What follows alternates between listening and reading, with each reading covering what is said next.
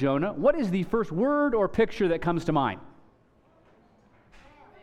Fish, whale, fish or whale, exactly. When people think of Jonah, they think of the big fish. Now, if you don't know the story, let me familiarize you with it. Jonah is a prophet. God tells him to take a message from God to Nineveh, a foreign city, and Jonah does not want to go. And so Jonah goes the other way from the direction God is sending him, and a great storm comes up. And Jonah is hurled into the sea, and a fish comes along and swallows Jonah. And for 3 days he is in the fish until the fish unceremoniously vomits Jonah back onto dry land. And then Jonah takes off on his mission again to Nineveh. This time he goes and speaks God's word to them. Nineveh repents, and Jonah is not all that happy about it. That's the story of Jonah. As you can see, there's a lot more in the story than just the fish. Now, a couple weeks ago, my wife and I had the privilege of going on vacation. Every year we go to Cape Cod. We've gone there for years with our kids. We love the Cape. So much to see there. It's beautiful. And in particular on the Cape, we love the beaches. They're beautiful. They're long, sandy. You can walk for miles. But to get onto a beach at the Cape, you must first walk past a sign. And I brought a picture of the sign you must walk past to get onto these beaches. This is the sign. Welcome to the beach. Enjoy the water. There's this big picture of a shark because there's lots of sharks there at the Cape. So especially if it's your first time at the Cape and you see that, it might be in your mind all day when you're at the beach. But there's a lot more to Cape beaches than just sharks. There's the waves, there's the sand, there's the dunes, there's the little fun plovers. There's so much happening at the beach beyond just the shark. And I think a lot of people, when they come to the book of Jonah, are only thinking about the fish, and they miss so much of what is happening in this book. This is a truly remarkable book of the Bible. It's a masterful story, and it's primarily a story about the surprising mercy of God. So over the next, 5 weeks counting today, I want us to consider the surprising mercy of God. Today, I'm going to do an intro message. We'll look at Jonah 1:1-4. And then over the next 4 weeks, we'll look at just one chapter at a time. The book is only 4 chapters long. So we'll dive into what God has to tell us about his mercy. I'm going to invite you to stand with me. I'm going to read Jonah chapter 1, verses 1-4. Once I finish reading, I'll say the phrase, the word of the Lord, and you all can respond back, thanks be to God. Then I'll pray, and we'll dive into the teaching. Now the word of the Lord came to Jonah, the son of Amittai, saying, Arise, go to Nineveh, that great city, and call out against it, for their evil has come up before me. But Jonah rose to flee to Tarshish from the presence of the Lord. He went down to Joppa and found a ship going to Tarshish. So he paid the fare and went down into it to go with them to Tarshish away from the presence of the Lord. The word of the Lord. Lord, we do thank you for your word, which is a lamp to our feet and a light to our path. God, help us to receive your word for the grace that it is. Make our hearts fertile soil. And God, I pray that you would shape us today to be more like you, the merciful God who loves us. So please lead us and shape us in this time. We pray in Jesus' name. Amen. Go ahead and sit down. Well, this morning I want us to consider the context of this book and then a couple of the key themes that will frame the rest of this teaching series. So first, a little bit of the context. Let's consider who the main character is. Obviously, it is Jonah. Jonah is the prophet that God has called to go to the city of Nineveh. Now, Jonah lived roughly 782 to 750 BC. That was during the reign of King Jeroboam.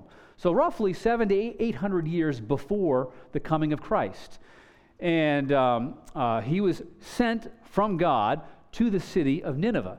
Now, what you need to know about Nineveh is that it was a very powerful city. It was the capital of the Assyrian Empire. And so this was kind of the main city of that day. You see how large the scope of the Assyrian Empire was, all the way down to Egypt, all the way over to the Persian Gulf, up into modern-day Turkey. It was a large and powerful empire. and God was sending Jonah to go to its capital. I'll talk to us a little bit more in a minute here about what the culture of Nineveh was like, but we'll hold off on that. What I want us to consider today, the primary question, is what is so surprising about God's mercy in the book of Jonah? What's so surprising about it? Because I think the person who's written Jonah wants us to be surprised by God's mercy. So 4 things in particular that we'll consider today and that will frame our teaching series. What is surprising about God's mercy? First, it's the call to mercy that we see right at the beginning of the book. In Jonah 1, verse 2, God says this to Jonah, "Arise, go to Nineveh, that great city, and call out against it, for their evil has come up before me." What's surprising about this call? A few things. First of all, Nineveh was a Gentile city, a pagan city, capital of the Assyrian Empire. This is not a Jewish city. This is a foreign nation. Now, as far as I can tell, this is the first time in history that a Jewish prophet has been sent to a Gentile nation. Now, lots of times a prophet would have prophecies about other nations, but never is a prophet sent to a Gentile nation. This is shocking to Jonah. I mean, he understood getting messages from God for God's people. He even understood getting messages from God about other nations. He did not get being sent to a foreign nation with God's message. So Nineveh was a pagan Gentile city, and this has not happened in history before. Secondly, not just was it a Gentile pagan city, it was an evil city. And when I say evil, I mean that word was used. God said the evil had come up before him. I mean, we're talking a terribly violent, terribly immoral, terribly corrupt city. I mean, historians tell us of how horrific this culture was. They routinely waged wars of conquest, advancing their empire, and when they captured other combatants, they would often have horrible means of torture, filleting them alive, making the captives' families carry their heads around. I mean, it was horrible torture that this empire inflicted on the other nations. A matter of fact, there was a famous painting, a controversial painting, done in the 1800s called The Death of King Sardanapalus, who is rumored to be the last king of Nineveh. And in this painting, the artist is telling the tale of this king because enemies were at Nineveh and he knew they were going to be overthrown. And so he gathered into his bedroom all of his wives, all of his possessions, horses, and he wanted everyone to die with him. And so his last act is to murder everyone and then to go up in fire with all his possessions. This is the culture of Nineveh, all right? It's a terrible, terrible place. And Jonah thinks, why am I being sent here from God? A pagan city, an evil city. Third thing to know is that Nineveh was Israel's enemy. It's not just that they were a foreign nation out there that was bad. Already 3 times at least in Israel's history, Assyria has invaded Israel. There's been armed conflict. And now at this point, Israel is paying Assyria tribute. I mean, just imagine being sent with a message from God to this people. I mean, this is like today, God telling someone in Ukraine to go to Moscow. Or telling, a Jewish person, to go to Iran with this message of mercy from God. Jonah thinks, what? These people? Nineveh was a pagan city, it was an evil city, and it was Israel's enemy. And it is surprising to Jonah that God is sending him there. Now, it's not surprising to Jonah that God is a merciful God. That's not surprising to him. What is surprising to him is who God wants to be merciful to. I'll ruin the ending of the story. In chapter 4, once Nineveh has repented, Jonah is very upset about this. And he makes clear that he knows God's character, and this is all along what he feared. In Jonah 4, verse 2, Jonah said, and he prayed to the Lord and said, "O Lord, is not this what I said when I was yet in my country? That is why I made haste to flee to Tarshish, for I knew that you are a gracious God and merciful, slow to anger and abounding in steadfast love and relenting from disaster. Jonah said, I knew you were merciful. I just didn't know you wanted to be merciful to them. And this bothered him greatly, that his sworn enemies, these people that inflicted great evil on the Israelites, that God would show mercy to. This past spring, we considered a famous verse in the Bible, Micah 6:8. And it's the famous verse where God says that he requires of us to love justice, or to do justice, to love mercy, and to walk humbly with God. And we considered those three aspects. And there's a great verse at the end of Micah that I think pictures Israel's understanding of God's mercy in that day. In Micah 7, verses 18 through 20, the prophet Micah says, who is a God like you, who pardons sin and forgives, listen, the transgression of the remnant of his inheritance? That's who Micah understands God forgives. You do not stay angry forever, but delight to show mercy. You will again have compassion on us. You will tread our sins underfoot and hurl all our iniquities into the depths of the sea. Interesting phrase, by the way, considering what happens in Jonah. You will be faithful to Jacob and show love to Abraham, as you pledged on oath to our ancestors in days long ago. This is a wonderful celebration of God's mercy for Israel. The prophets understood God being merciful to his people. There's no sense here of understanding the wideness of God's mercy. That's what God is revealing in the book of Jonah, that God intends to be merciful to far more people than we want him to be merciful to. Now, God's mercy toward Nineveh was surprising to Jonah. And I think that God's mercy is surprising to us also. More than we realize, there are categories of people that all of us seek to run from. Now, that's different for all of us. It may be a certain a group of people with a certain type of political ideology. It might be a certain group of people at work. It might be a generational group. But we all have people that we seek to run from. Truth be told, we're not all that merciful toward. We have disdain or mockery or hatred. To be human is honestly to identify ourselves by who we're against and who we're not. And more than we want to realize, if we look at this story honestly, can have a heart like Jonah's. A heart that wants God's mercy for myself and people like me, but not for others. But God calls us to mercy. He calls us to be merciful like him. So, first of all, in Jonah, what is surprising is this call to mercy, how wide it is and who it's for. The second thing that's surprising in this book is the need for mercy. I mean, the call to mercy is shocking, but so is the need for mercy. In Jonah 1, verses 2 to 3, again, I'll repeat the call.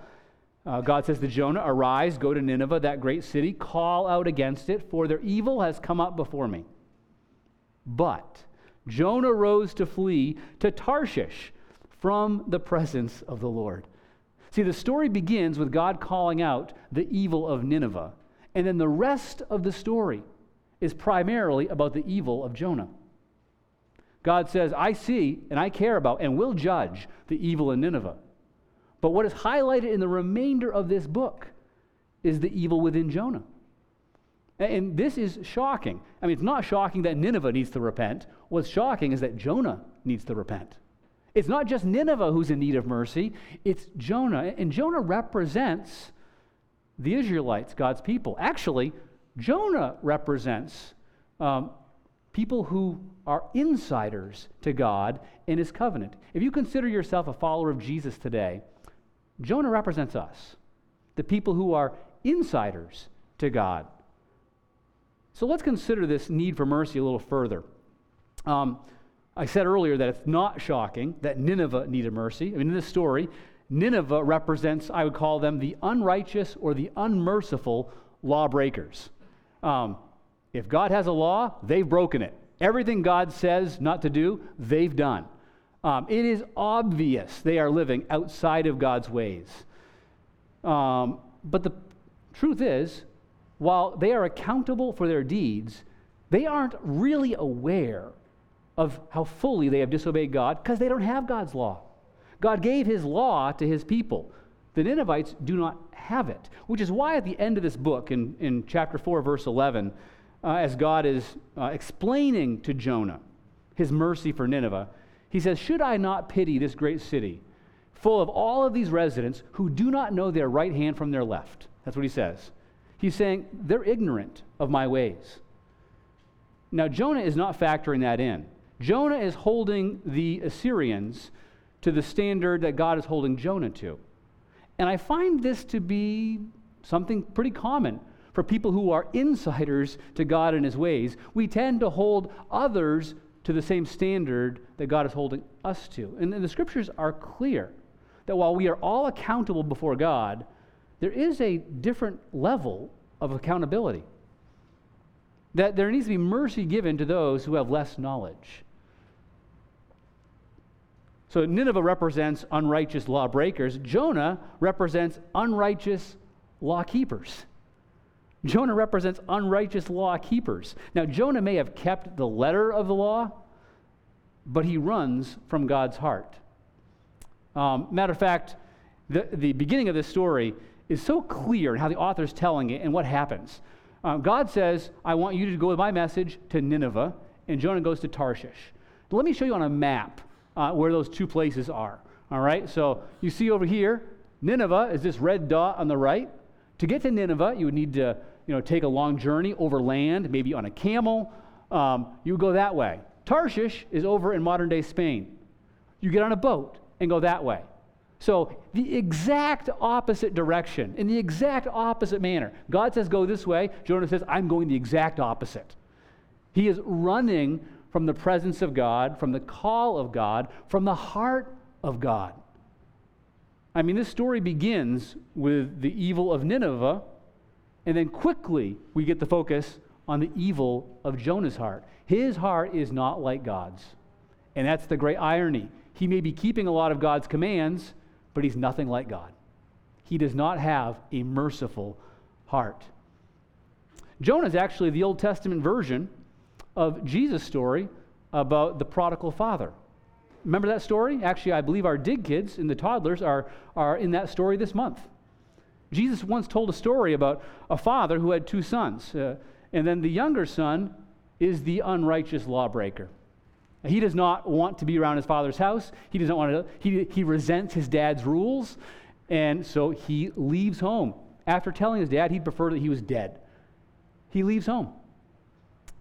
But there's the elder son in the story who's kept all of dad's rules, and then becomes very embittered as the story progresses because the younger son comes home and is shown mercy.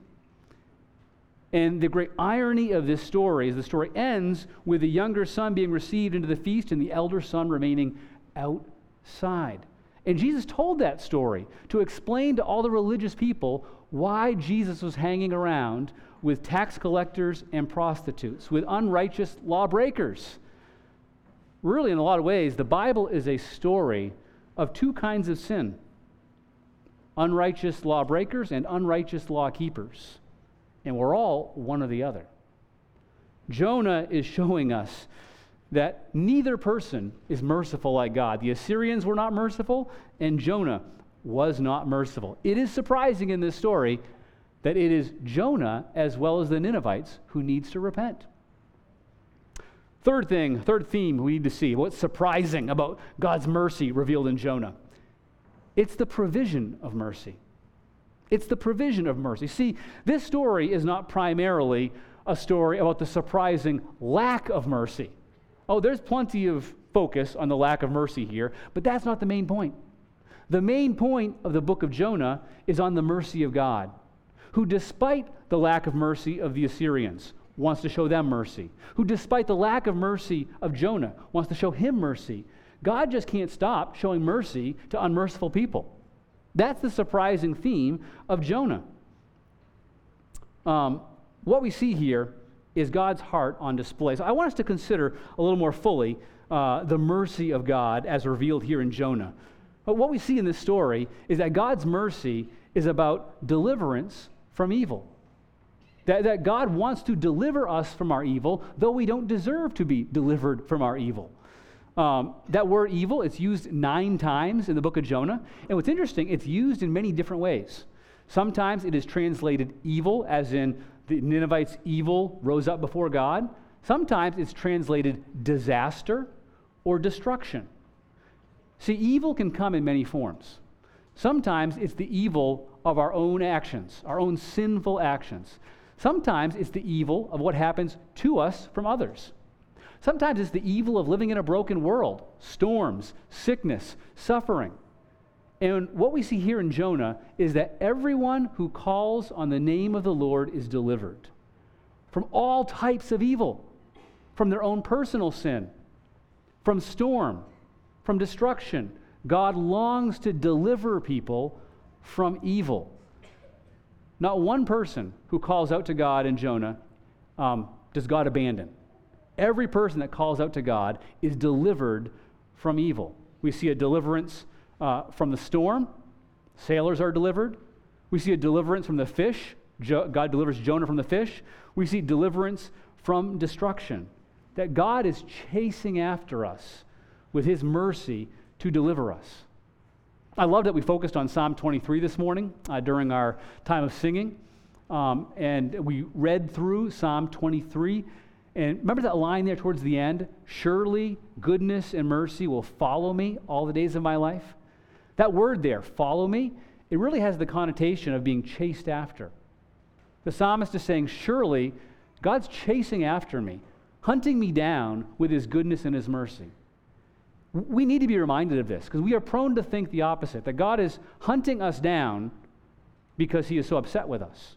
And while we all will be held to account for our sin, God's intention is that he would shower his mercy on us, his grace, that we would turn from our ways and rest in his goodness and in his love.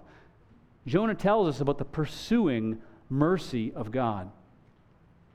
I want to pause right here before going on to the last point and just have 2 questions for you. First question, it's how in your life have you experienced deliverance from evil? How has God done this in your life? Maybe he's brought you into a season of recognizing your own sin, your need of a Savior. How did that happen? How did he give you that knowledge to come to a place of recognizing your need for a Savior? Or maybe you've been in a season where there's been a lot of sickness and suffering, and God sustained you and brought you through it. How did he do that? How did he sustain you and strengthen you? Maybe you had to walk through a season of suffering and death of a loved one. How has God been delivering you in the midst of this season? See, God delivers. He does deliver. And when we have eyes to see, we can trace his hand in our life, chasing after us with his goodness and his mercy. How has he done that in your life? And second question, are you calling out to God right now for deliverance? Unless your life is perfect, and I've talked to many of you, so I know it's not, but unless your life is perfect, then you have reason to call out for deliverance. For your own sin, for suffering, for sickness, for anxiety, for fear. I mean, the message of Jonah is that God loves to answer that prayer. I mean, our prayer team should be flooded with calls for people wanting God's deliverance in their lives. God loves to respond to the prayers of his people, calling out for deliverance. How are you calling out to God for deliverance in your life? I think all too often, particularly in our stream of Christianity, we get very intellectual, understanding all the doctrines of how God works, and sometimes fail to simply call out in faith. God, help here. I need deliverance with this physical ailment, with this situation at work, with this other relationship. God, if you don't show up and deliver, it's not going to change. God, have mercy. Have mercy. How are you calling out to God for deliverance in your life right now? All right. Last theme for the morning, all right? You still with me? Still awake? Yes. That was a resounding yes. All right. Last one. What is surprising about God's mercy in Jonah? It's the source of mercy. We've considered the call to mercy, the need for mercy, the provision of mercy. But what is, I think, most surprising is the source of mercy. See, as we read through Jonah, it begs the question, how can we become the kind of people who are truly merciful? I mean, we are either like the Assyrians, unrighteous lawbreakers who are unmerciful, or we are like Jonah, self-righteous law keepers who are unmerciful. So how? How can we actually become merciful? Because all too often what happens is these kind of sinners just become those kind of sinners. So how does the heart change happen so we become merciful like our Father in heaven?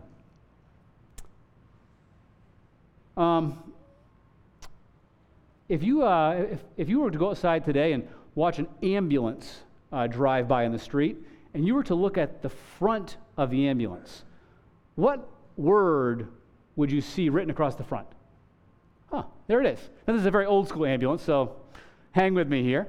But anyone seen that before and wondered, why are the letters backwards? I remember as a kid looking at that saying, did someone not do his job correctly? Who doesn't know what they're doing? The letters on an ambulance are written backwards.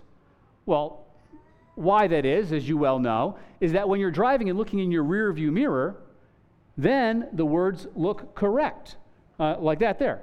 In your rear view mirror, you can read properly the word ambulance. But if you're looking directly at the word, it's backwards. It may even be difficult to read.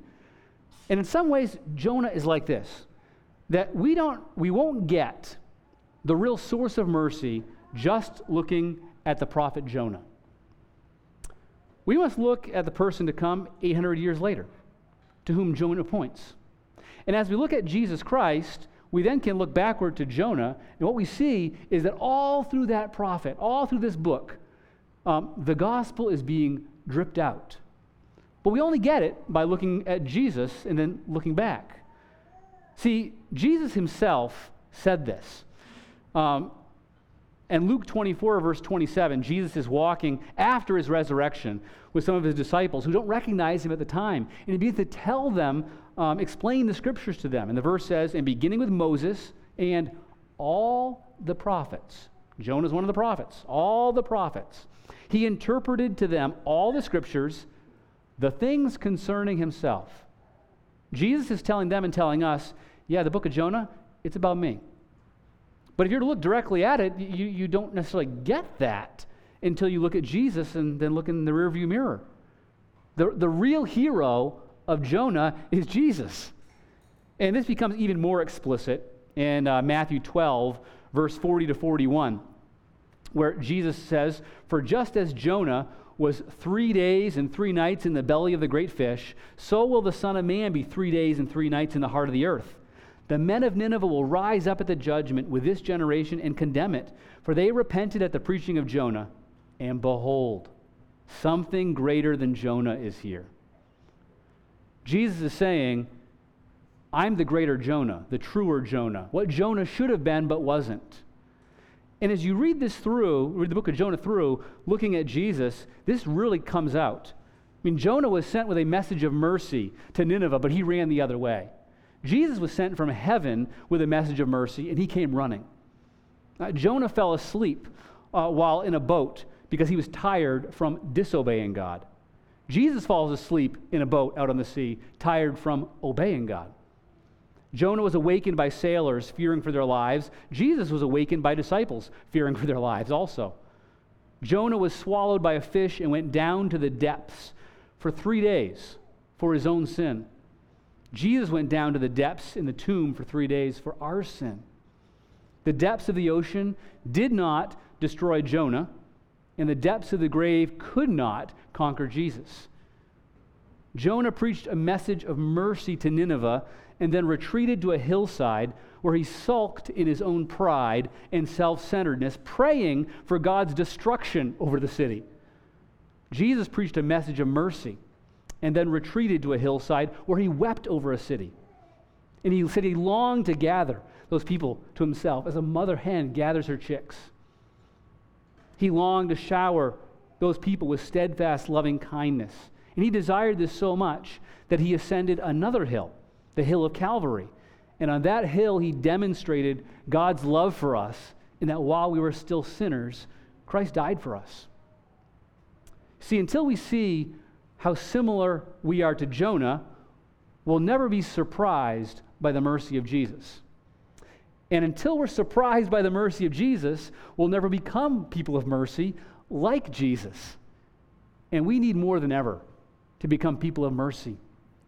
Mercy is one of those character traits that is so elusive. We find people like the Assyrians, unrighteous lawbreakers, and people like Jonah, self-righteous law keepers. People of true mercy are rare. And God longs for us to be people of mercy.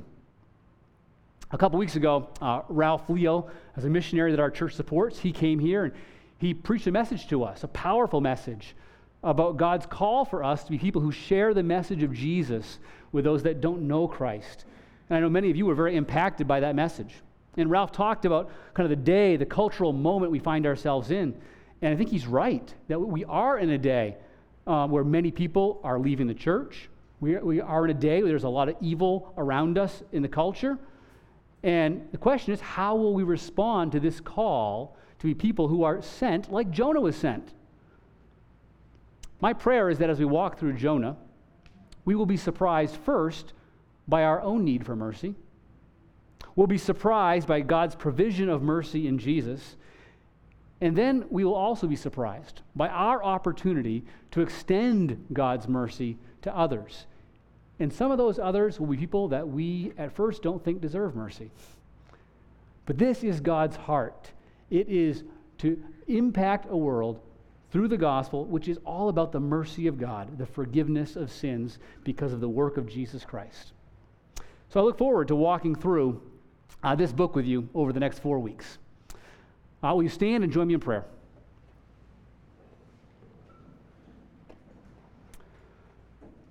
Lord, we are so thankful that you are a God who is slow to anger and abounding in steadfast love. Thank you for not treating us as our sins deserve. Thank you for removing them as far as the east is from the west. Thank you, Lord, that you are continuing to grow us up to become more and more like the one who died and rose and ascended. So God, we do pray for this work of mercy in our lives. Lord, you know where we need mercy developed. God, you know the people and the groups that we find difficult to love, that we run from. And Lord, we know that's not your heart. So God, would you have mercy upon us? And God, I pray that you would be at work in us individually and in us as a church. May we be a people marked by mercy. We pray this in the name of Jesus. Amen.